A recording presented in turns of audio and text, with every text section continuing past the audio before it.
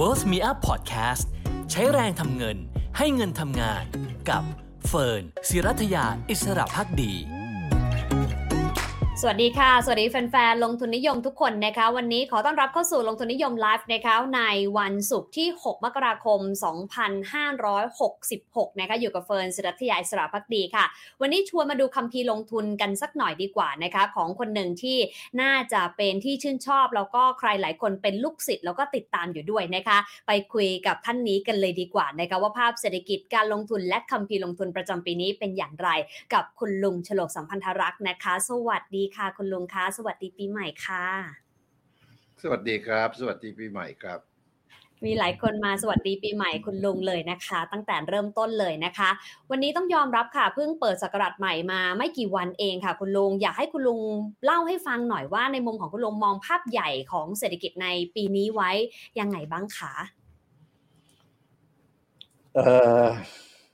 เอา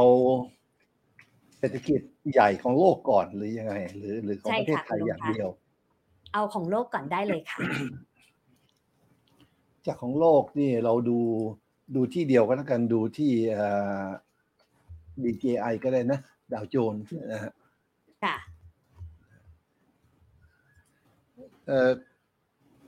ลุงเทรดแบบ technical นะครับคือว่าไม่มีความรู้เรื่อง fundamental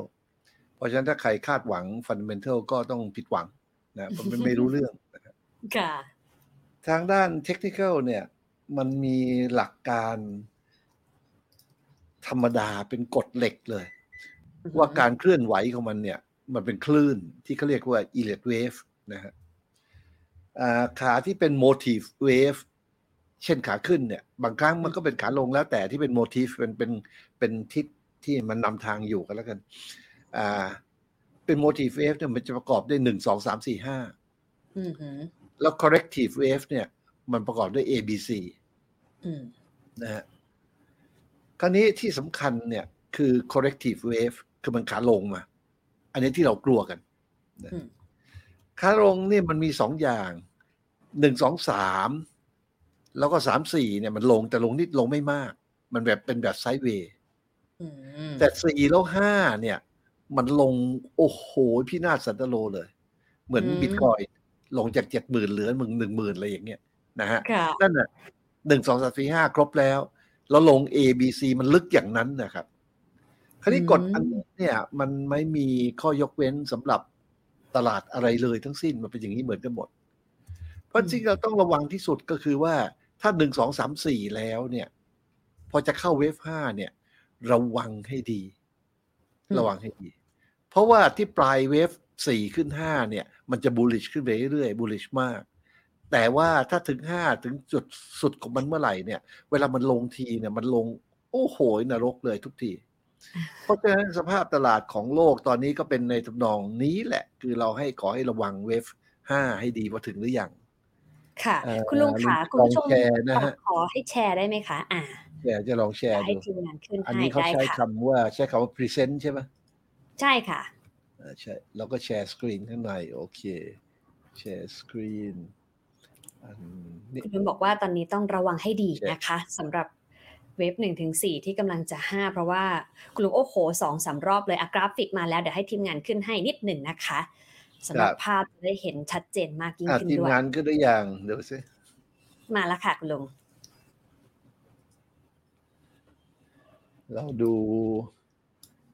ดูตัวอย่างของ Set Index นะครับดู Set Index ก่อนนี่คือ Set Index ตั้งแต่เริ่มเปิดตลาดมาจนถึงปัจจุบันนะครับเราจะเห็นว่าเนี่ย1 2 3 4 5แล้ว ABC เนี่ยมันลงนรกเลยเห็นไหมฮะค่ะเห็นว่ามันลงจาก 1,800 แต่เหลือ250เห็นไหมฮะเห็นไหมนี่ต้องระวังนะฮะ1 2 4 5แล้วตรงนี้เนี่ยที่คนกระดิกระดากันมากโอ้ยขึ้นอีกบูลลิชเต็มที่แล้วติดดอยอยู่ตรงเนี้ยนะฮะพอติดดอยอยู่แถว 1,800 ก็ถือมติเรียกว่าหรือคติก็ไม่รู้เรียกว่าไม่ขายแม่ขาดทุนถือไว้เรื่อยนะในที่สุดไม่ยอมขายตรง250เหลือใหญ่นี่ต้องระวังนะถ้าถึง5แล้วต้องระวัง เรามาดูอัน วันนี้เป็นยังไงคะเราลองมาดูอันนี้บ้างเนี่ยเห็นไหม1 2 3 4 5เห็นไหมเนี่ยลงถึงกึ่นไหมลงเนี่ยเห็นไหมจาก920ลงเหลือ400 300กว่าเนี่ยดูสิเห็นไหมฮะเอาดูสเกลเล็กลงอีกก็ได้ดูอันนี้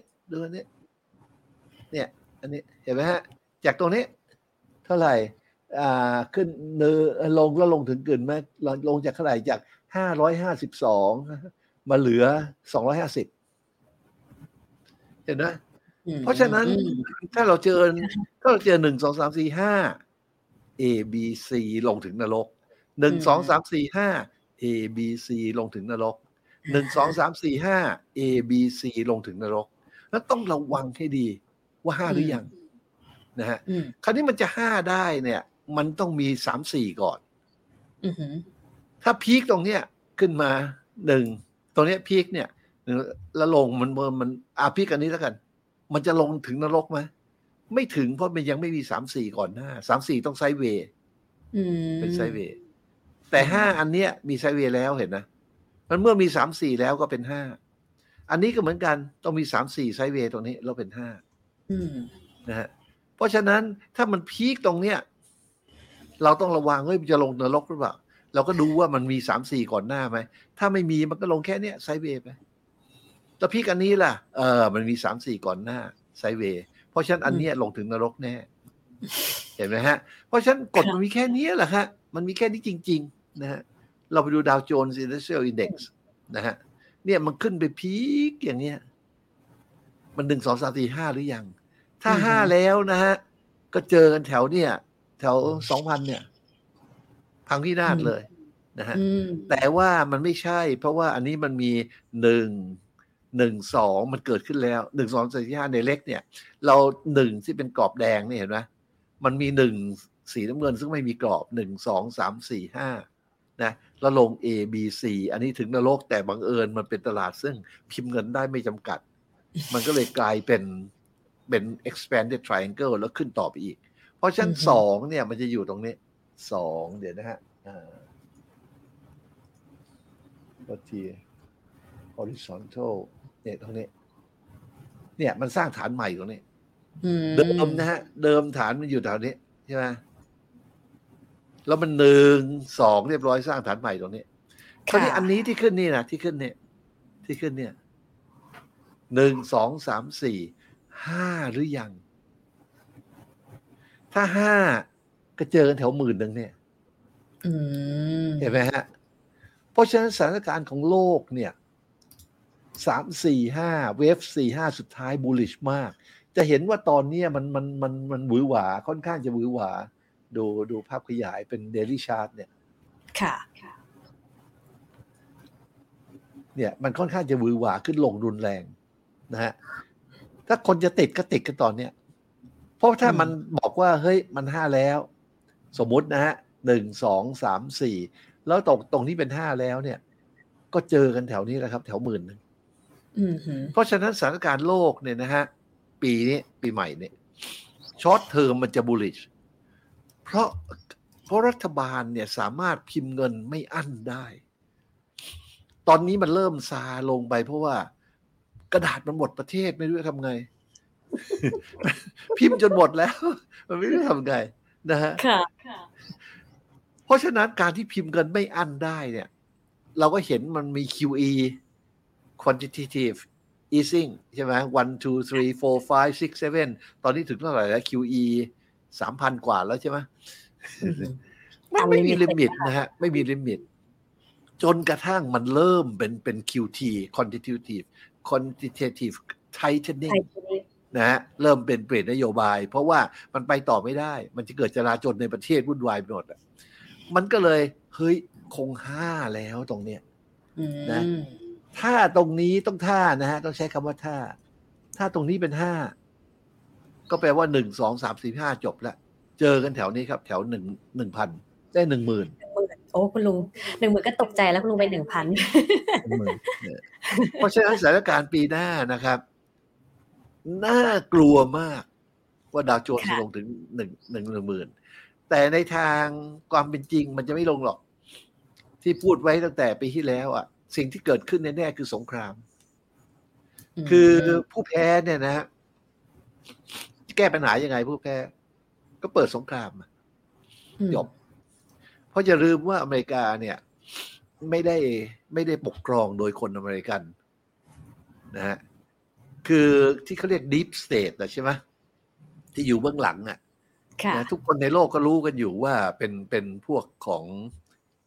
Zionist ของ Deep State ของอะไร CIA อะไรสักอย่างหนึ่งซึ่งคุมอยู่ Republican Protestant อะไรต่างๆเนี่ยเขามีพรรคชื่ออะไรก็ไม่รู้มันก็เหมือนกับปาหีบ้านเราอ่ะมันขึ้นกับนายทุนที่คุมอยู่นะฮะเพราะฉะนั้นเขาไม่ยอมแพ้หรอกครับถ้าค่า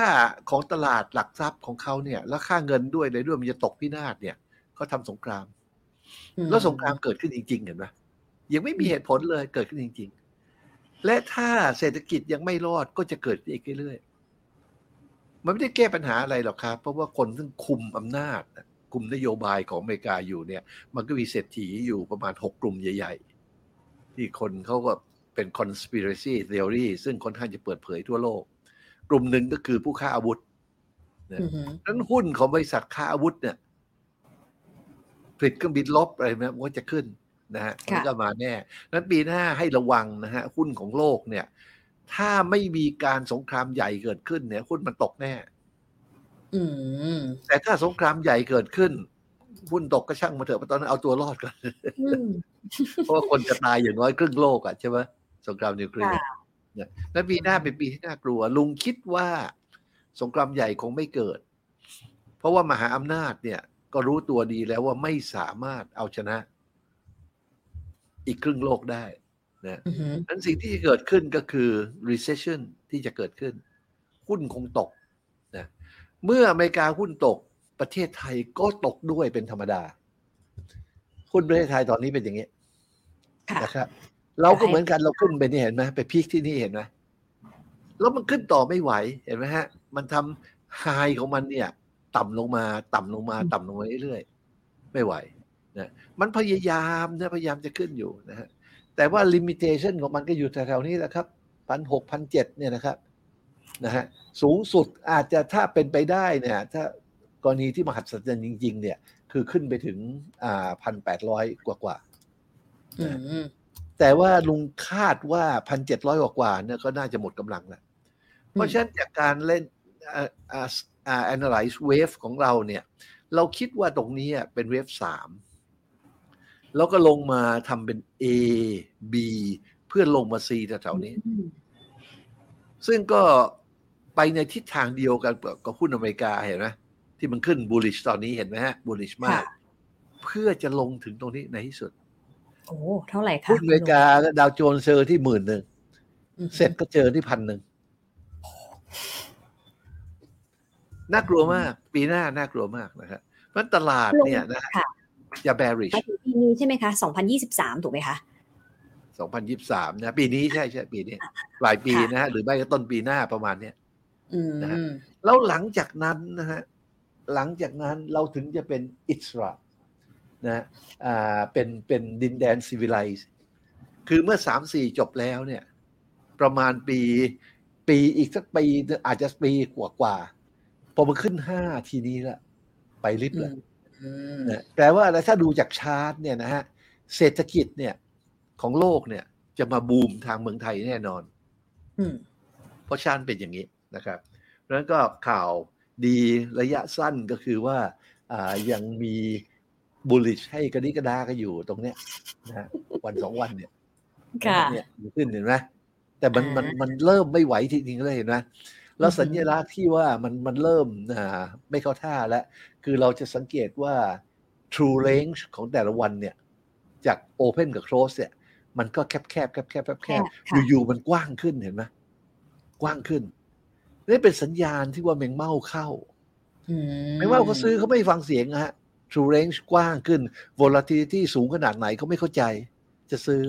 อย่างในอดีตเนี่ยว่าเวลาก่อนที่หุ้นมันจะลงเนี่ยนะอย่างเนี้ยตอนนี้มันจะลงอย่างเนี้ยเห็นไหมฮะเนี่ยมันก็ range แคบ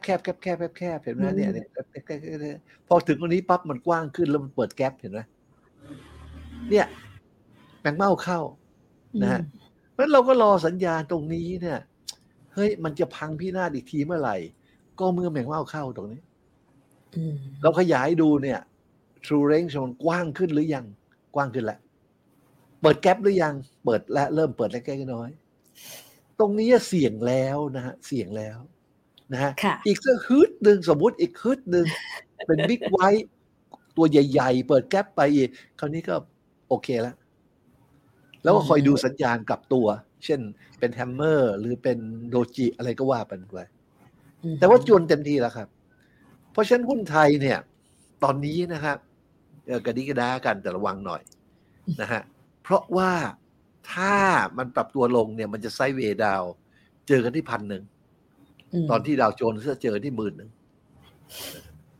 แล้วหลังจากนั้นเราถึงจะบูลลิชจริงๆขอเวลาอีกปีหนึ่งนะประเทศเราค่ะการบูลลิชรอบหลังจากนี้จะขึ้นไปได้ไกลแค่ไหนคะคุณลุงก็แล้วแต่ว่าท่านนายกท่านจะต่ออายุได้อีก8 ปีหรือเปล่าเดี๋ยวไม่กี่เดือนเราน่าจะทราบกันแล้วนะคะพูดเล่นก็ถ้ามันหลังจากปีนี้ไปแล้วนะฮะขึ้นก็คราวหน้าเนี่ยนะฮะก็ขึ้น3 4แล้วขึ้น5นะ5เนี่ยยังไงก็สูงกว่า3แน่ๆนะฮะถ้าเราจะวัด3 4 5ขึ้นมาเนี่ยมันก็น่าจะได้เห็นประมาณเดี๋ยวนะฮะ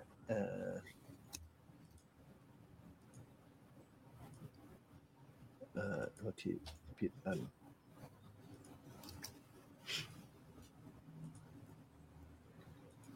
เป้าหมายแรกก็ 2,100 เป้าหมายแรกนะฮะแล้วยังมีอีกไกลนะฮะยังมีอีกไกลแต่บูลลิชมากนะฮะหลังจากขอให้ผ่านการลงครั้งใหญ่นี่มาก่อนนะครับขอให้ผ่านมาก่อน reset price scale เพราะฉะนั้นการลงทุนในตลาดหลักทรัพย์ปีนี้คาดว่าช็อตเทอมเนี่ยก็ยังมีแรงซื้อจากแบงก์เม้าอยู่แต่ขอให้ระวังนะฮะคาดว่าปีนี้เนี่ย2023เนี่ยจะไซด์เวย์ดาวอย่างสาหัสเลยคำแนะนำก็คือหัดเล่นช็อตนะครับเพราะว่าเรามี Single Stock Futures ใช่ไหมซึ่งสามารถช็อตได้นะฮะวิธีช็อตนี่มันจะต่างไม่เหมือนกับลองตอนเข้าคล้ายๆกันนะแต่ตอนออกมันไม่เหมือนกันก็ไปศึกษากันเอาเองค่ะโหฟังแบบนี้หลายคนก็ถือว่าเห็นภาพชัดเลยนะคะในมุมของเทคนิคนะคะที่คุณลุงเล่าให้ฟังทีนี้มีหลายคนน่าจะอยากทราบเรื่อง Bitcoin ค่ะคุณลุงมองยังไงบ้างคะตัว Bitcoin นี่ต้องดูสถานะของมันก่อนว่ามันคืออะไร Bitcoin นะดูว่ามันคืออะไรเดี๋ยวหาชาร์ตเกลี้ยงๆ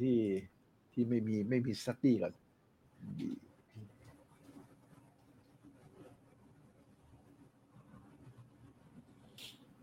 ดูอันนี้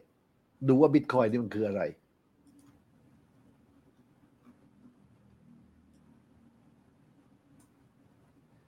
นะครับเดี๋ยวลุงจะลบพวกนี้ทิ้งซะremove drawing โอเคนี่กราฟ Bitcoin นะฮะ Bitcoin นี่มันแบ่งตอนนี้เราเห็นชัดๆเนี่ยแบ่งเป็น2เฟสแล้วกำลังจะเริ่มเฟสที่3เหมือนกับ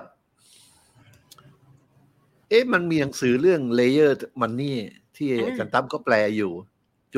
นจะออกมาวางขายแล้วนะฮะลองศึกษาดูคือมันนี่เนี่ย Bitcoin เขาดีไซน์เป็นมันนี่เป็นเงินนะฮะเพราะฉะนั้นต้องเข้าใจคำว่า layer นะฮะอย่างเงินที่เรารู้จักกันเนี่ยมันก็มี first layer เนี่ยคือทองคำถูกไหมฮะค่ะ second layer ก็เป็นตั๋วทองคำเป็น mint certificate อะไรต่างๆนานาเนี่ยนะฮะคือใช้แทนทองคำได้เพราะมันไม่ต้องขนย้ายหนักใช่ไหมแต่การที่มี first layer เป็นทองคำแน่นอนแล้วเนี่ยถึงสร้าง second layer ได้ถ้าทองคำมันมีค่าไม่แน่นอนเราจะไปสร้าง certificate ของสิ่งไม่แน่นอนได้ยังไงเพราะฉะนั้นจะมี second layer ได้ต้องมี first layer ซึ่งพิสูจน์ในการเวลาอันยาวนานว่าอยู่ได้แน่นอนเช่นทองคำต่อมาตั๋วทองคำทั้งหลายก็เกิดขึ้นนะฮะต่อมาระบบธนาคารก็เกิดขึ้นเห็นไหมบน ความบนมูลค่าของทองคำนั้นอีกทีเพราะมันเป็นที่เขาเรียกว่า gold standard ใช่ไหมฮะเราจะพิมพ์เงินเท่าไหร่ต้องมีทองคำนั้นเนี่ยมันเป็นเลเยอร์ขึ้นมาเรื่อยจนถึงเป็นbanking system เป็นถึงระบบเอาเงินฝาก100ก็เอาเก็บไว้แค่ 5% 95ให้กู้ต่ออะไรก็ว่าไปมันทำให้จำนวนของเงินในโลกนี้เพิ่มขึ้นมหาศาลเพราะเลเยอร์มันสูงขึ้นเมื่อมีปัญหาปั๊บคนก็วิ่งกลับไปหาเลเยอร์เดิมนั้นทองคำนี่คงขึ้นถ้ามีปัญหาเรื่องเงินทองของโลกนั่นอีกเรื่องนึงก็ให้ดูกัน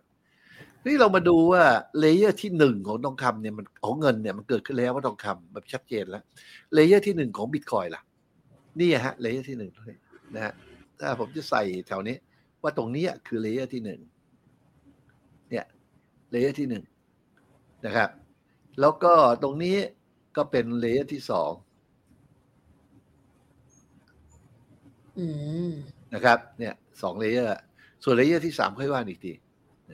นี่เรามาดูเลเยอร์ที่1เนี่ยมันมาจากอะไรลองขยายดูนะฮะ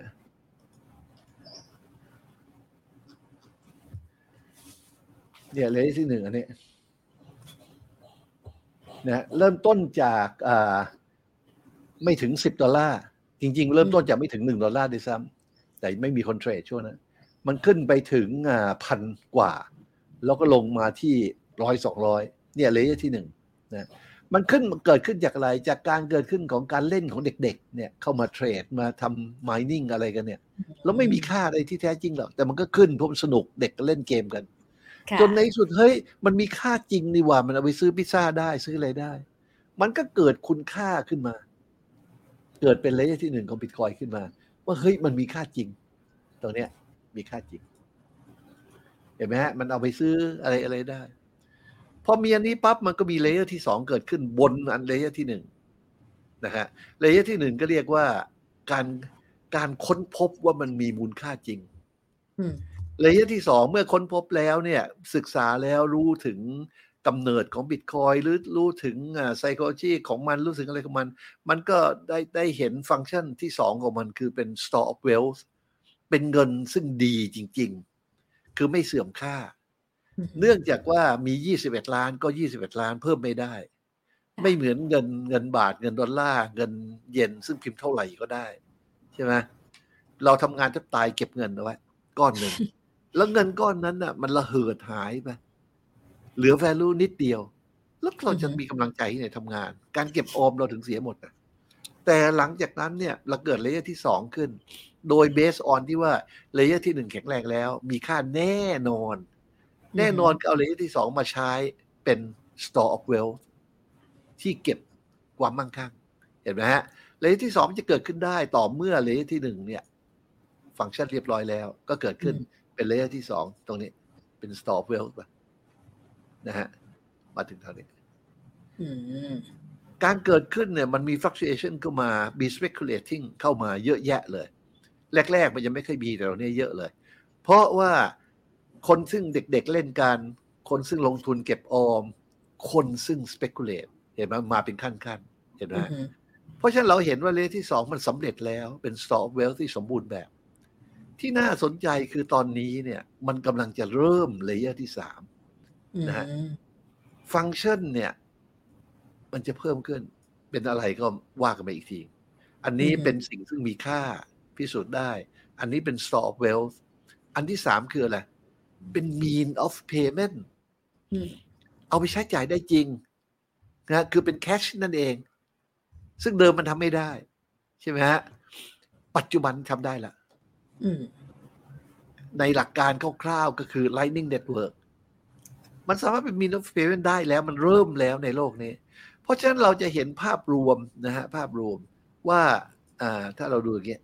เนี่ยเลเยอร์ที่1ที่2เลเยอร์ที่3เนี่ยเขาก็คาดว่าอาจจะเป็นอย่างนี้เพราะฟังก์ชันมันเนี่ยเห็นไหมมันถ้ามันเป็น mean of payment เนี่ยนะครับแค่เอามาแทน 1% ของบัตรเครดิตเนี่ยคุณลองคิดซิจะมีมูลค่าเท่าไหร่บัตรเครดิตเนี่ยคุณต้องเสียเปอร์เซ็นต์ให้เขาแล้วคนซึ่งรับบัตรเครดิตเนี่ยยังต้องทนชาร์จแบ็กอีกใช่ไหม3 เดือนหรืออะไรใช่ไหมเสี่ยงสูงเหลือเกินค่าใช้จ่ายสูงเหลือเกิน แต่ถ้าใช้ Lightning ของ Bitcoin มันจบครับภายใน1 วินาทีมันลงเรียบร้อยครับเพราะฉะนั้นขอแค่ 1% ของบัตรเครดิตก็ตายแล้วอ่ะขึ้นเป็นผมว่าคราวนี้เป็นล้านนะล้านเหรียญนะคะแต่ว่ามันจะเป็นไปไม่ได้เพราะทุกนายทุนทุกประเทศมหาอำนาจจะต้องโจมตีมันไม่ให้เกิดนะฮะก็ดูว่าการโจมตีได้ผลแค่ไหนปัจจุบันเราเห็นแล้วการโจมตีมหาศาลเลยตายหมดเลยแต่บิตคอยน์ยังอยู่อย่าลืมว่าการโจมตีที่ผ่านมาเนี่ยคนที่ตายเนี่ยก็เป็นพวก Commission House บ้างเป็นเหรียญต่างๆบ้างอะไรบ้างนะแต่บิตคอยน์ไม่เคยโดนกระทบเลยยังอยู่ตั้งเดิมรอให้ความสามารถของบิตคอยน์ที่จะทนต่อการโจมตีของโลกได้ปรากฏซะก่อนตัวนี้ถึงจะทำงานเต็มที่เพราะฉะนั้น in short เนี่ยก็สรุปว่าบิตคอยน์เนี่ยจะเอายังไงนะลุงก็เห็นว่าบิตคอยน์เนี่ยการที่มันลงแต่ละครั้งเนี่ยนะฮะดูนะฮะเราขยายตรงนี้ให้ดูนะมันจะลงมาที่golden proportion ratio ของมันคือ 61.8% และมันจะพุชต่อไปถึง 78.6 ด้วยแรง greed and fear ที่เข้ามาเสริมเนี่ยเราดูนี่ไปถึงยอดเนี่ยเห็นไหมมันลง 61.8 78.6 เห็นไหมฮะมันลงมาอยู่ในที่เท่านี้เห็นไหมตอนเริ่มต้นนะฮะชัดเจนเลยเห็นไหมต่อมาเนี่ยมันจะลงมากกว่านี้เพราะว่า speculation ที่เกิดขึ้นที่ทำให้มันลงเกิน 61.8 เนี่ยมันจะมีพวกแมงเม่าเข้ามาอีกคราวนี้มันจะพุชลงไปถึงระหว่าง 78.6 กับ 88.7 ลงถึงข้างล่างเนี่ยมันจะเป็น sequence ของมันในขณะเดียวกันเมื่อมันลงถึงนรกเวลามันขึ้นto the moon เสมอเราดูเนี่ยมันลงมาถึงเท่าไหร่เนี่ยถึง60นะฮะแล้วดูเวลามันขึ้นจาก60เป็น 1,200 อ่ะกี่เปอร์เซ็นต์กันเนี่ยจาก60เป็น61 62เรากันนี้กระด้ากันแล้วนี่เป็น 1,200 เห็นไหมแล้วลักษณะของมันเนี่ยเวลามันลงถึงนรกเวลามันขึ้นto the moon เป็นอย่างนั้นนะฮะเราดูไปอีกเนี่ยพอขึ้น to the moon เสร็จแล้วนะฮะเราก็รู้ว่าลงครั้งต่อไปก็นรกแถว200-300เนี่ยนะมันก็ลงมาจริงๆเนี่ยเห็นนะ200-300เนี่ยแล้วพอตรงนี้ถ้ามันขึ้นนะก็ to the moon อีกอ่ะคราวนี้ก็หลายพันเป็นหมื่นแล้วถ้าขึ้นเนี่ยดูซิจริงไหมอ่ะเนี่ย200-300ขึ้นมาเท่าไหร่ 3,000 ละยังไม่หยุดเลยเนี่ย 20,000 อ่ะคิดดูนะพอ 20,000 แล้วไงก็ส่งถึงนรกอีกก็แค่นั้นนะฮะเนี่ยลงนรกอีกแล้วเนี่ยจาก 20,000 ลงมาเหลือ 3,000 เห็นไหมค่ะตอนนั้นจำได้ไหมที่ลุงบอกว่า 4,000 กับ 2,000 อ่ะแล้วตรงกลาง 3,000 เนี่ยประมาณเนี้ยนะก็ให้เป้าไว้ตรงแรกแหละนะแล้วพอขึ้น 3,000 ก็to the moon อีกก็เราก็เห็น 60,000 70,000 ใช่ไหมขึ้นคราวนี้ไปเป็นเนี่ย60,000 70,000 เนี่ยเห็นไหมค่ะแล้วพอ 70,000 ปั๊บมันลงไปไงก็ทุงจะลกอีกอ่ะก็ลงมาเหลือประมาณ 12,000 เนี่ยเราทำ 78.6 88.7 โดยประมาณเนี่ยก็ลงมาตรงนี้ยังไม่ถึงเป้าอีกนิดนึงเพราะฉะนั้น Bitcoin เนี่ยมัน predictable มันเป็นอย่างนี้จริงๆเมื่อมัน predictable แล้วเราก็มาดูว่าแล้วเราจะดูเหตุการณ์ข้างหน้าเป็นยังไงเหตุการณ์ข้างหน้าคือว่าเมื่อมันลงมาถึงเป้าเรียบร้อยแล้วเป้าของมันเนี่ยจะอยู่ประมาณ 78.6 88.7 เราก็ดูซิว่าจากฐานของมันแถวๆนี้ไปถึงยอดมันแถวๆนี้นะฮะเราก็ได้เป้าของมันประมาณ 78.6 88.7 แถวนี้เนี่ยเห็นไหมซึ่งมันจนถึงเต็มทีแล้วถ้ามันถึงเป้าแล้วมันเริ่มขึ้นไปไหนแล้วครับทีนี้ก็to the moonอีกอ่ะเมื่อขึ้นto the moonเสร็จเรียบร้อยแล้วก็ลงนรกใหม่อีกอ่ะมันมีแค่นั้นเองฮะเพราะฉะนั้นบิตคอยน์เนี่ยในปีนี้เนี่ยต้นปีนี้คาดว่ามันจะหาบอททอมให้เจอในนี้นะน่าจะเจอในนี้ถ้าเราวัดจากเป้าหมายเป็น extension มานะเมื่อกี้เราวัดจาก retracement ถ้าจาก extension เนี่ยเป้าหมายมันจะอยู่ที่เนี่ยครับ 12,300 โดยประมาณซึ่งก็อยู่ในกล่องแดงพอดีเห็นไหมค่ะแล้วคาดว่านะฮะน่าจะได้เห็นเนี่ย 12,000-13,000 แถวนี้นะครับก็ประมาณเท่าไหร่อาจจะไม่นานอ่ะสงกรานต์ก็น่าจะเห็นแล้วนะ แล้วปีใหม่ไทยก็ให้ว่ากันอีกทีค่ะเพราะฉะนั้นสภาพมันคล้ายๆกันคือต้องรอนิดนึงคล้ายๆกันทองคำล่ะคะคุณลุงไหนๆก็พูดแล้วคุณลุงเกริ่นไปนิดนึงด้วยว่าจริงๆทองคำก็คือเป็นเลเยอร์หนึ่งของมันนี่ด้วยซ้ำนะคะจะได้เห็นภาพทีเดียวนะคะ4 asset แล้วเดี๋ยวเราค่อยไปดูกลยุทธ์กันต่อมันเป็นเลเยอร์หนึ่งของมันนี่ก็จริงแต่มันโดนอิทธิพลของการเมืองประกาศว่าไม่ให้เป็นเลเยอร์หนึ่งละก็ดิกสันใช่ไหมประกาศยกเลิกหมดเลยโกลด์สแตนดาร์ดทั้งหมดใช่ไหมฮะเมื่อประกาศยกเลิกแล้วปั๊บเนี่ยมันก็ลงเพราะถ้าทองคำขึ้นเนี่ยมีปัญหาอินเฟลชันปัญหาอะไรเยอะแยะมันก็ลงโดยการทำช็อตเซลล์มหาศาลช่วงที่มันลงเนี่ยช็อตเซลล์ในตลาดเนี่ยมีมากกว่าปริมาณทองคำบนโลกนี้ต้องเป็นพันๆเท่าเขาถามว่าแล้วเวลามันขึ้นพวกช็อตเซลล์เจ๊งหมดเนี่ยจะทำยังไงคำตอบก็คือไม่ต้องทำยังไงเพราะว่าห้ามเทค delivery เป็นทองคำในตลาดนี้ให้ settle เป็นเงินดอลลาร์กำไรขาดทุนเท่าไหร่เมื่อมันขึ้นพวกที่ช็อตเซลล์ขาดทุนหมดเลยก็พิมพ์เงินให้จะเอาเท่าไหร่ล่ะตราบใดที่ยังมีหมึกที่ยังมีกระดาษนะฮะมันช็อตเท่าไหร่ก็ได้เห็นไหมนโยบายก็เป็นอย่างนั้นนะฮะก็ตอนที่อเมริกาให้สัมภาษณ์เมื่อสมัยหลายปีมาแล้วว่านโยบายทางการเงินอเมริกาคืออะไรเขาก็ตอบชัดเจนว่าเบอร์นาเก้ใช่ไหมตอบชัดเจนว่านโยบายการเงินคือ printing press แท่นพิมพ์ธนบัตรพิมพ์เอาจะเอาเท่าไหร่พิมพ์เอานะเพราะฉะนั้นมันเจ๊งแน่ที่อยู่ได้ก็เพราะว่ากำลังทางทหารเป็นหนี้ทั่วโลกไปหมดเลยแต่ไม่มีใครทวงหนี้ได้จะทวงหนี้เนี่ยจะเอาหนี้เอาเงินคืนหรือจะเอาลูกปืนใช่ไหมก็เหมือนกับทองคำที่เราไปฝากไว้ที่ฟอร์ตน็อกซ์ทุกคนไปฝากไว้หมดมีใครได้คืนทุกคนหนึ่งไหมไม่ให้มีปัญหาไหมเพราะฉะนั้นเนี่ยทองคำเนี่ยมันเป็นการเมืองมากเหลือเกินแต่ยังไงก็ตามมันก็เป็นไปตามคลื่นอีเลียดเวฟมันหนีไม่พ้นทฤษฎีนี้นะเพียงแต่การเมืองมันจะมาทำให้เป็น strong B มันขึ้นไปสูงกว่า3ถ้า strong B เนี่ยมันจะเกิดขึ้น2ลักษณะคือ A B เนี่ยแล้วลง C เนี่ยก็อยู่ที่สูงแถวนี้ค่ะเดี๋ยวเข้ากราฟนิดนึงนะคะก็เป็น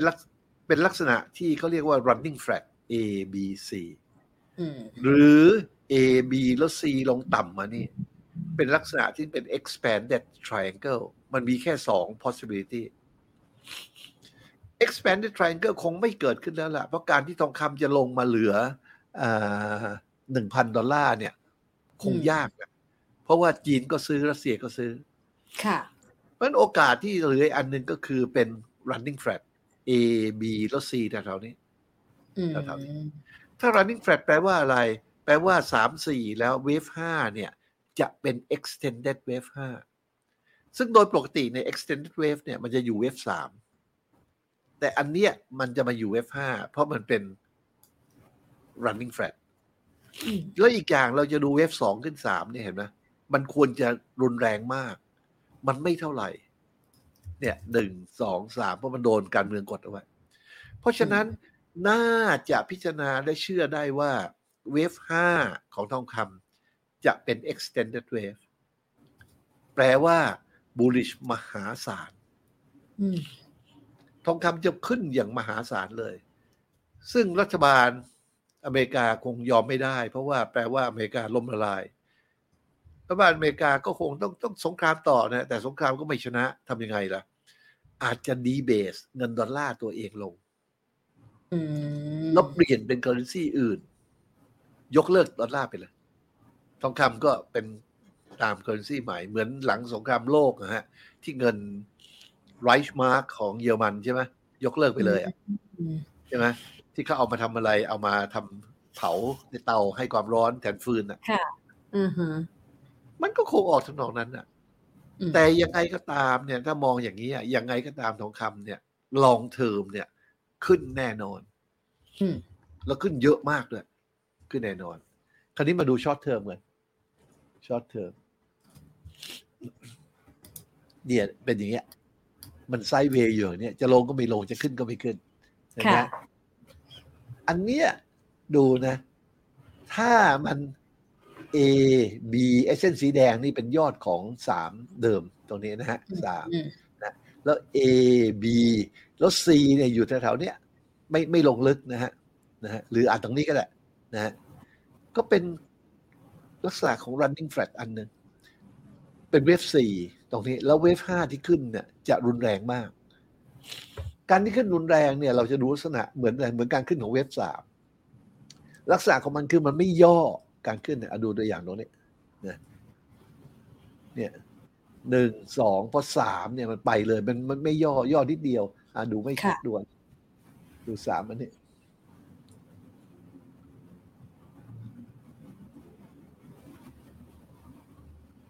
เนี่ยเวฟ2อยู่นี่นะฮะแล้วพอ3เห็นนะมันไปเลยมันไม่ย่อให้ซื้อนะฮะเวฟ3ลักษณะเป็นอย่างนี้นะพอตกรถแล้วตกเลยไม่ย่อให้ซื้อนะฮะเพราะฉะนั้นอันนี้มันก็เกิดลักษณะที่ว่าไม่ย่อให้ซื้ออีกแล้วเห็นไหมไม่ย่อคือว่าเราไม่เห็นการลงที่ 61.8 อีกต่อไปเนี่ยการลงเนี่ยเห็นไหมมันลงแค่นี้ 30% 60.8 ไปอยู่นี่นะมันไม่ย่อยซื้อเมื่อเกิดอาการที่เรียกว่าตกรถมันขึ้นไปแล้วก็แปลว่ามันจะ bullish มากนะฮะประกอบว่าตามหลักการของ action zone ของชมรมก็คือว่าเมื่อมีสัญญาณเขียวและมีเวฟ1-2นำหน้าเป็นจุดเข้าซื้อก็ชมรมก็ซื้อแถวๆนี้ก็ขึ้นมาตามปกติของชาตินะเพราะฉะนั้นช็อตเทอมนะครับทองคำเนี่ย bullish มากอาจจะมี fluctuation เล็กน้อยก็ว่ากันไป bullish มาก medium term bullish มากกว่า long term bullish มากที่สุดค่ะในปีใหม่นี่ก็ recommend ทองคำนะฮะคุณลุงครับฟันถามถึงการเปรียบเทียบทองคำกับบิตคอยน์นิดหนึ่งเพราะว่าต้องยอมรับว่าในมิติที่คุณลุงเล่าให้ฟังตัว Money Layer ของทองคำกับบิตคอยน์มีความคล้ายคลึงกันพอสมควรแต่ก็เห็นว่าจริงๆทองคำควรจะไปได้ไกลกว่านี้แต่ว่าก็ถูกกดด้วยเรื่องของการเมืองด้วยเรื่องของมุมมองทางอำนาจต่างๆเนี่ยนะคะถ้าอย่างนั้นบิตคอยน์เองที่คุณลุงบอกว่ามันควรจะได้ไปถึงล้านเหรียญด้วยซ้ำเนี่ยนะคะแต่มันอาจจะไม่ได้ไปถึงด้วยเหตุผลเดียวกันแล้วมันจะทำให้ท้ายที่สุดบิตคอยน์มันก็จะไซด์เวย์อยู่ในกรอบที่ค่อนข้างแคบคล้ายกับลักษณะของทองคำหรือเปล่าอะคะจนกระทั่งมันหยุดไม่อยู่นะฮะเนี่ยไซด์เวย์3-4อยู่เนี่ยนะจนกระทั่งมันหยุดไม่อยู่จะไปนะเหมือนไซด์เวย์เนี่ย1-2เห็นไหมก็โดนกดลงมาเรื่อยๆเนี่ยไหลมาเรื่อยๆพอเอาไม่อยู่ปั๊บเนี่ยมันขึ้นจาก300ไปเป็น 2,000 เฉยเลยเห็นไหมว่าวืบไปเลยอันนี้เหมือนกันเมื่อเอาไม่อยู่นะฮะมันก็จะขึ้นแบบทำนองบิตคอยน์นี่แหละทูเดอะมูนไปเลยนะฮะคราวนี้ความแตกต่างของทองคำกับบิตคอยน์คือว่าทองคำเนี่ยมันสามารถควบคุมได้ด้วย monetary policy นะฮะของรัฐบาลของเจ้ามือรายใหญ่ที่เก็บทองคำไว้เยอะแยะเนี่ยได้แต่บิตคอยน์เนี่ยมันทำอย่างนั้นไม่ได้มันไม่มีใครซึ่งมีอำนาจไม่มีใครเป็นเจ้าของเนี่ยมันตายตัวมันอยู่นะเพราะฉะนั้นเนี่ยมันคล้ายกันก็จริงแต่การหยุดยั้งบิตคอยน์มีทางเดียวคือว่าใช้อำนาจรัฐเนี่ยเข้ามากีดกั้นทุกวิถีทางมันก็ไปไม่ได้ไม่รอดบิตคอยน์เราก็เห็นชัดแล้วมันพังหมดแต่มันเริ่มเห็นแล้วว่าเฮ้ยมันทำได้แค่นี้เองอำนาจรัฐต่อไปมันก็จะเปิดอำนาจแล้วว่าต่อไปอำนาจรัฐชุดไม่อยู่แล้วบิตคอยน์ก็จะขึ้นเหมือนกับทองคำขึ้นเนี่ยนะแต่ทองคำตอนนี้มันนำไปแล้วนะบิตคอยน์ไปอยู่แต่เหล่านี้มากกว่านะครับคล้ายๆกันนะฮะแต่คิดว่าการขึ้นเนี่ยมันจะตามกันมาแต่การขึ้นของบิตคอยน์เนี่ยจะเป็นเปอร์เซนเทจซึ่งสูงกว่าทองคำมากค่ะคุณลุงคะคัมภีร์สำคัญเลยที่ต้องมีติดตัวสำหรับปีนี้คุณลุงมองว่าคืออะไรคะในโลกของการลงทุนภาษาชาวบ้านก็คุยกันก็บอกว่าเขาใช้คำว่าเจ๊งนะ เจ๊งได้เท่าไหร่อันนี้คือคัมภีร์สำคัญเจ๊งได้เท่าไหร่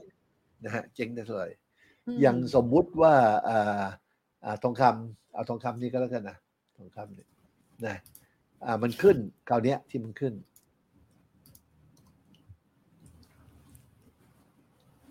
นะครับมันขึ้น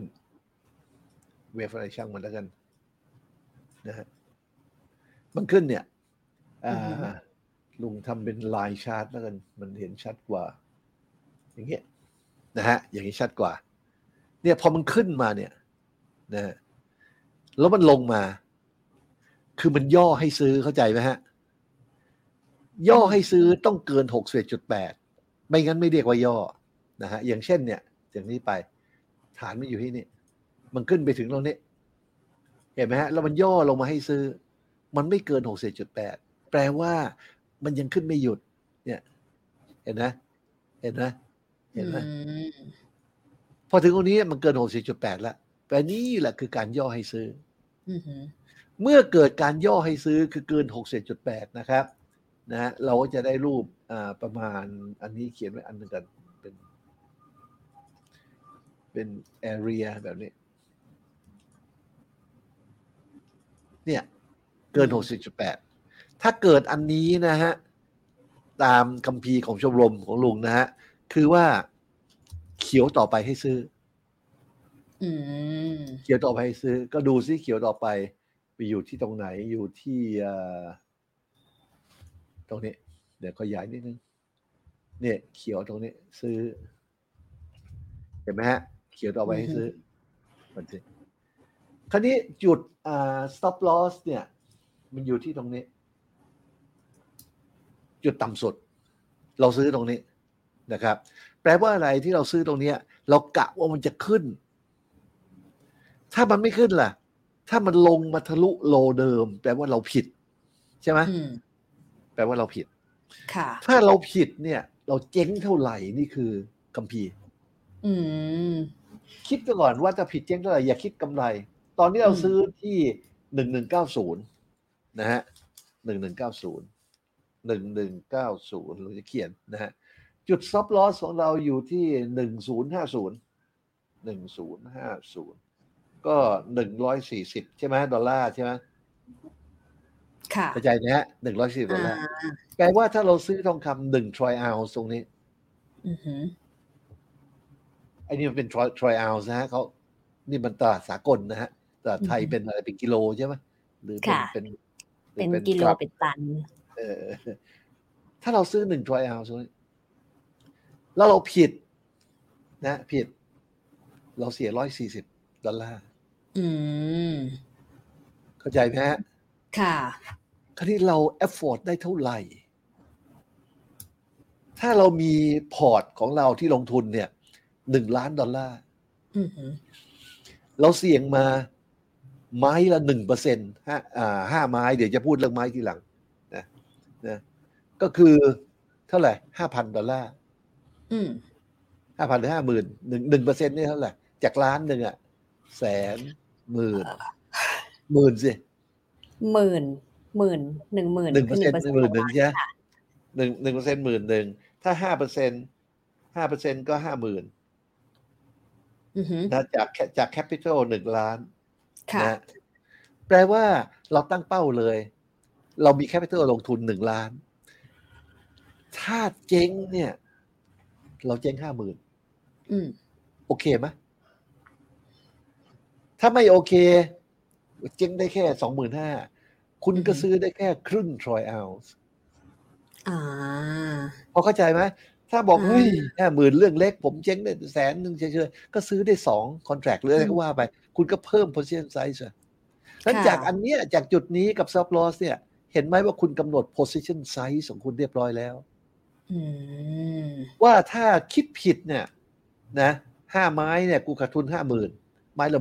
10,000เราซื้อ5 ไม้ตรงเนี้ย5 ไม้ไม้ละ 10,000ถ้าไม้ละ 10,000แล้วเรา afford ได้แล้วสบายนะ10,000เดียวโอ้ยหนึ่งจิ๊บจ้อยเมื่อได้เจ๊งเนี่ยนะฮะเรียบร้อยแล้วนะฮะคราวนี้ไปหา profit เห็นไหมนี่คือคัมภีร์ไม่ใช่หา profit ก่อนไม่ใช่หา profit ก่อนหา profit ทำไงใช้ Fibonacci extension จากจุดนี้นะฮะไปที่ไฮตอนนี้แล้วมาที่โลใหม่อันนี้นะฮะเราก็จะได้ profit target เนี่ยนะฮะที่นะ profit target อันแรกเนี่ยเรามักจะวางไว้ที่ 61.8 เป็น golden proportion นะฮะเนี่ยตรงนี้ 61.8 เรา 100% 161.8 261.8 423.6 รวมแล้วเป็น5ไม้ตัวเลขไม่เหมือนกันแต่ถ้าขาดทุนคือมันลงมาทะลุข้างล่างเสีย1,000เท่ากันทั้ง5ไม้ค่ะเห็นไหมว่ามันเหมือนกับอะไรเหมือนกับพรีเมียมของ call option ไหมอ๋อเข้าใจค่ะเหมือนไหมโดยที่ไม่ต้องจ่ายก่อนด้วยอันเนี้ยดีกว่า call อีกเห็นไหมพอขึ้นถึงตรงนี้ปั๊บทริกเกอร์ปั้งคุณเริ่ม trailing stop ตามไปทริกเกอร์อันที่2 trailing ตามไปอันที่3อันที่4อันที่5เพราะมันจะได้กำไรสูงกว่าจุดที่มันฮิตได้ซ้ำเพราะมันเป็น trailing stop เนี่ยเราดูยกตัวอย่างเช่นอันที่1เนี่ยเดี๋ยวลุงจะขยายเส้นนี้นะเป็น extended trailing stop คืออะไรคะคุณลุงคือเฟิร์นอาจจะไม่ค่อยเก่งเทคนิคเผื่อว่า trailing stop คือว่าเวลามันตัดตรงไหนปั๊บเนี่ย trailing แปลว่าสะกดรอยตามไงฮะเห็นไหมคุณก็สะกดรอยตามมันไปถ้ามันขึ้นต่อคุณยังไม่ออกพอมันลงมานิดเดียวแตะเข้ามาในเทรดดิ้งโซนคุณค่อยออกเดี๋ยวเอาแค่นี้กันเอาใหม่เอาเทรดโปรฟิตธรรมดาแล้วกันเพราะไม่งั้นเดี๋ยวจะยุ่งถ้ามีความรู้ค่อยใช้เทรดดิ้งเข้าใจค่ะนะฮะคุณก็เทรดโปรฟิตเนี่ยไม้ที่1อันนี้ได้ละกำไรไปแล้วเห็นนะกำไรจากเท่าไหร่แล้วคุณซื้อมาที่ประมาณ1190ไม้ที่1เนี่ยคุณเข้าที่ประมาณ1340เนี่ยโอ้โหเท่าไหร่$100 กว่าเข้าไปแล้ว$100 กว่าถ้าคุณซื้อแค่1 contract เนี่ยก็$10,000 กว่าแล้วกำไรเห็นไหมแค่ contract เดียวนะ contract 100 troy ounce นะค่ะแล้วคุณไม่ได้ลงทุนโดยซื้อ100 troy ounce จริงๆด้วยคุณลงทุนแค่จ่ายพรีเมียม$1,000แปลว่ากำไรคุณจาก1,000เนี่ยกำไรเป็น10,000ไม้แรกไม้ที่2ล่ะโอ้โหนับกำไรไม่ถ้วนตรงนี้เห็นไหม1,400เนี่ยไม้ที่2นะไม้แรกตรงนี้พอเฮ้ยมันลงไม้ที่2ออกก่อนดีกว่าไหมไม่ออกเพราะบอกแล้วเส้นแดงข้างล่างฉันเสีย1,000ใช่ออกทำไมล่ะฉันนั่งดูถ้ามันลงถึงข้างล่างแล้วก็1,000ไงมีปัญหาไหมฉันคิดแต่แรกแล้วฉันเอฟฟอร์ดได้ไงไม่มีปัญหาไม้ที่2มีปัญหาไม้ที่3เฮ้ยไม่เอาแล้วออกดีกว่ามันลงมาอย่างนี้ไม่ออกเมื่อเส้นแดงนี่เห็นไหมไม้ที่3นี่นับกำไรถ้วนไหมเนี่ยเอาไม้ที่4เนี่ยเห็นไหมฮะไม้ที่5ยังไม่มีก็ถือไม้ที่5เสี่ยงไปอย่างนั้นนะมันก็ฟลักชูเอทจาก1,500 1,600ไปเป็น 2,000 3,000เนี่ยแต่ว่าถ้ามันลงถึงเส้นแดงข้างล่างเนี่ยเสีย1,000ของไม้ที่5โอ้โหกว่าจะลงถึงเส้นแดงข้างล่างเนี่ยโอกาสยากนะเห็นไหมว่าคุณเทรดด้วยความสบายใจนี่คือคัมภีร์ของลุงที่สอนในชมรมของเราคือว่าเจ๊งได้เท่าไหร่เอาก่อนไม่ใช่เพ้อฝันว่ากำไรเท่าไหร่ไม่เอากำไรเท่าไหร่ช่างมันเถอะข้อแรกคุณเจ๊งได้เท่าไหร่กี่เปอร์เซ็นต์ของพอร์ตต้องมีเหตุผลนะฮะแล้วพอพอร์ตมันใหญ่ขึ้นมันกำไรขึ้นมาเนี่ยเปอร์เซ็นต์ของพอร์ตมันมากขึ้นอีกทีนี้คุณจะทนได้เท่าไหร่แทนที่ 1,000 อาจจะได้ 1,100 1,200 เห็นไหมพอร์ตคุณโตขึ้นมหัศจรรย์เพราะมันเป็น proportion กันไปเนี่ยอย่างอันเนี้ยถ้าเราทำตามอันนี้ง่ายๆเราก็กินกำไรไม่รู้เท่าไหร่ละแล้วรอ3 4แล้วขึ้น5กำไรต่ออีกแล้วแค่นี้ยังไม่พอเราลบอันนี้ออกก่อนนะแค่นี้ยังไม่พอนะระหว่างทางเมื่อเราได้3เหลี่ยมอันนี้แล้วกำไร5ไม้นะฮะแล้วก็3เหลี่ยมอันนี้ล่ะเดี๋ยวขอเปลี่ยนเป็นลายชาร์ต3เหลี่ยมอันนี้ล่ะโทษทีเนี่ย3เหลี่ยมอันนี้ล่ะคุณก็ขึ้นไป5ไม้เหมือนกันโดยที่ซื้อที่ตรงไหนซื้อที่เขียวตรงนี้ มีเขียวแรกอะไรล่ะเนี่ยเห็นไหมซื้อที่เขียวแรกเมื่อซื้อเขียวแรกปั๊บจุดซับลอสอยู่ตรงไหนก็อยู่ตรงนี้ความห่างระหว่างตรงนี้จุดซื้อกับ stop loss กับการทนได้ของคุณเช่น 1,000 นะฮะคุณก็เอา 1,000 ตั้งเอาตัวเลขตรงนี้ไปหารอันนี้1140ถึง1220ก็ประมาณ$80คุณก็ได้ว่าคุณซื้อได้กี่ล็อตกี่ทรอยเอาเห็นไหมคำนวณอย่างเนี้ยก็เสร็จแล้วคุณได้ตรงนี้ใช่ไหมคุณก็คำนวณนี้ขึ้น1 2 3 4 5ไม้นะคุณก็นั่งยิ้มขึ้นไป5ไม้นี่นะก็รอความเป็นเศรษฐีแล้วนอกจากนั้นเนี่ยนะมันดียังไงดีว่ามาดูตรงนี้ดูต่อตรงนี้นอกจากจะเล่นใหญ่ๆแล้วนะฮะคุณยังเล่นเล็กๆได้อีกนะเนี่ย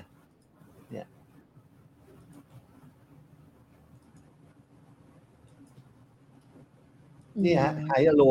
1-2แล้วซื้อเขียวเนี่ยแล้วกิน5ไม้แต่5ไม้นี่มันเล็กหน่อยนะก็ไม่เป็นไรอ่ะไม่น่าเกลียดอะไรก็กินเนี่ย5ไม้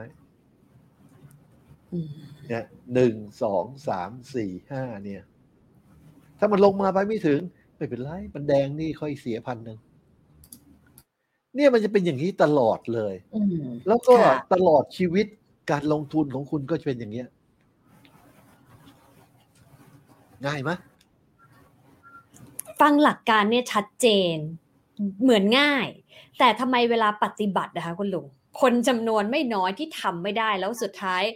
กลายเป็นว่าขาดทุนมากกว่ากำไรหรือว่าเจ็บจากการลงทุนมากกว่าที่จะมีความสุขจากการลงทุนนะคะคุณลุงมันติดอะไรคะมันมี 3M ของ investment ใช่ไหมของการลงทุนคือ method money management กับ mindset นะครับอันนี้คือ mindset คุณต้องทำ mindset ให้เสร็จก่อนสำคัญที่สุดแล้วเสร็จแล้วถึงมา money management จะตั้ง5ระดับยังไง method นี่อย่าไปสนใจมันจิ๊บจ้อยนิดเดียว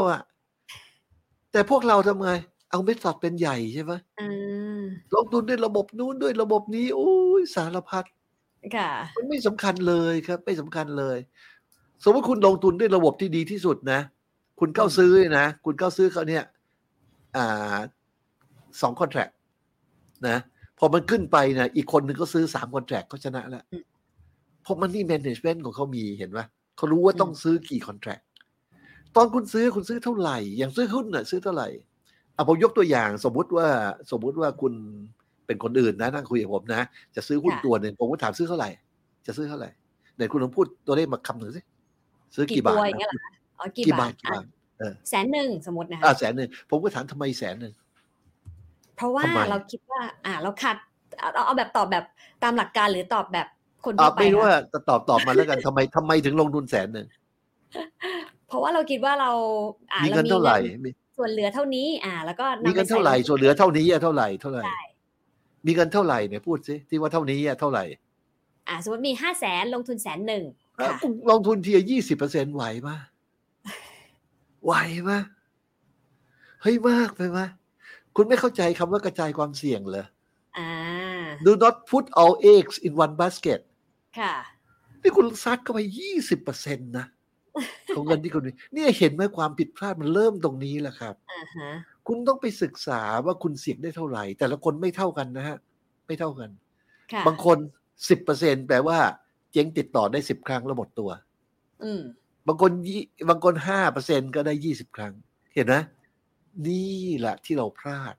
เพราะว่าเรามัวแต่ดูเรื่องวิธีเทรดแต่เราไม่ได้ดูเรื่อง money management เลยว่าคุณเจ๊งได้เท่าไหร่พอดู money management เสร็จแล้วคุณก็ไปดู mindset ทำยังไงฉันถึงจะพอใจถ้าลงไม่แตะเส้นล่างฉันไม่ขายมีปัญหาไหมเนี่ย mindset เข้ามา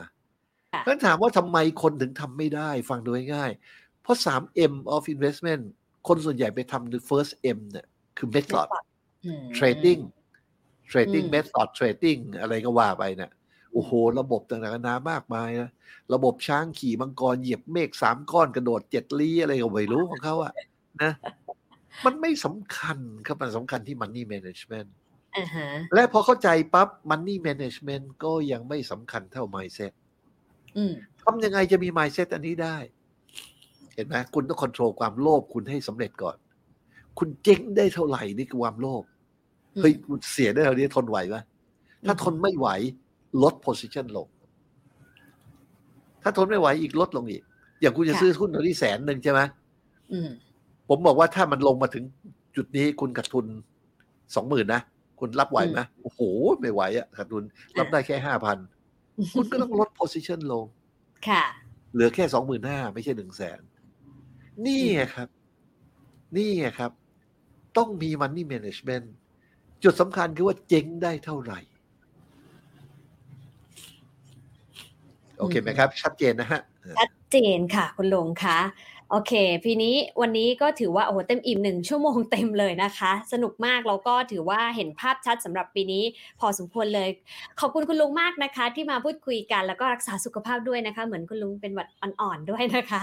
เทคแคร์นะคะคุณลุงขอบคุณมากค่ะสวัสดีปีใหม่ค่ะสวัสดีปีใหม่ครับอาจารย์ครับขอบคุณค่ะ